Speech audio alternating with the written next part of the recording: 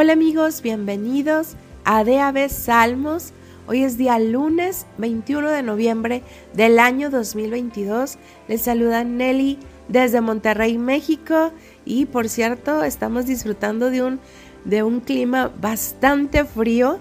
Acá llegamos a veces hasta lo mínimo a 7-5 grados aproximadamente y aumenta quizás hasta 12-13 grados y ya hasta ahí llegamos. Entonces ahorita pues hace friecito y está el clima también pues húmedo porque ha estado pues lloviendo así ligerito, ¿verdad? Una lloviznita, pero bueno, pues este clima nos invita a estar encerrados, ¿verdad? Y pues cuando tenemos que salir muy bien abrigados. Y bueno, pues el día de hoy vamos a concluir con la lectura de este Salmo 119. Hemos estado meditando en él durante varios días y bueno, el día de hoy ya llegamos a la recta final. Vamos a leer de los versículos del 169 al 176 en la nueva versión internacional. Y antes de empezar, oremos. Bendito Dios, te damos gracias, Dios. Gracias porque tú eres bueno, Señor. Gracias porque tú nos amas, Señor, y gracias porque tú nos hablas, Señor, a través de tu palabra.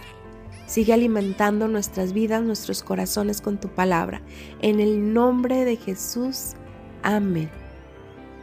Salmos 119, a partir del versículo 169, la letra del alfabeto hebreo que corresponde a esta sección de versículos es Tav, T-A-V. Que llegue mi clamor a tu presencia. Dame entendimiento, Señor, conforme a tu palabra. Que llegue a tu presencia mi súplica. Líbrame conforme a tu promesa. Que rebosen mis labios de alabanza, porque tú me enseñas tus decretos. Que entone mi lengua un cántico a tu palabra, pues todos tus mandamientos son justos. Que acuda tu mano en mi ayuda, porque he escogido tus preceptos. Yo, Señor, ansío tu salvación. Tu ley es mi regocijo.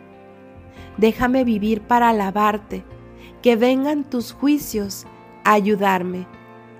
Cual oveja perdida me he extraviado.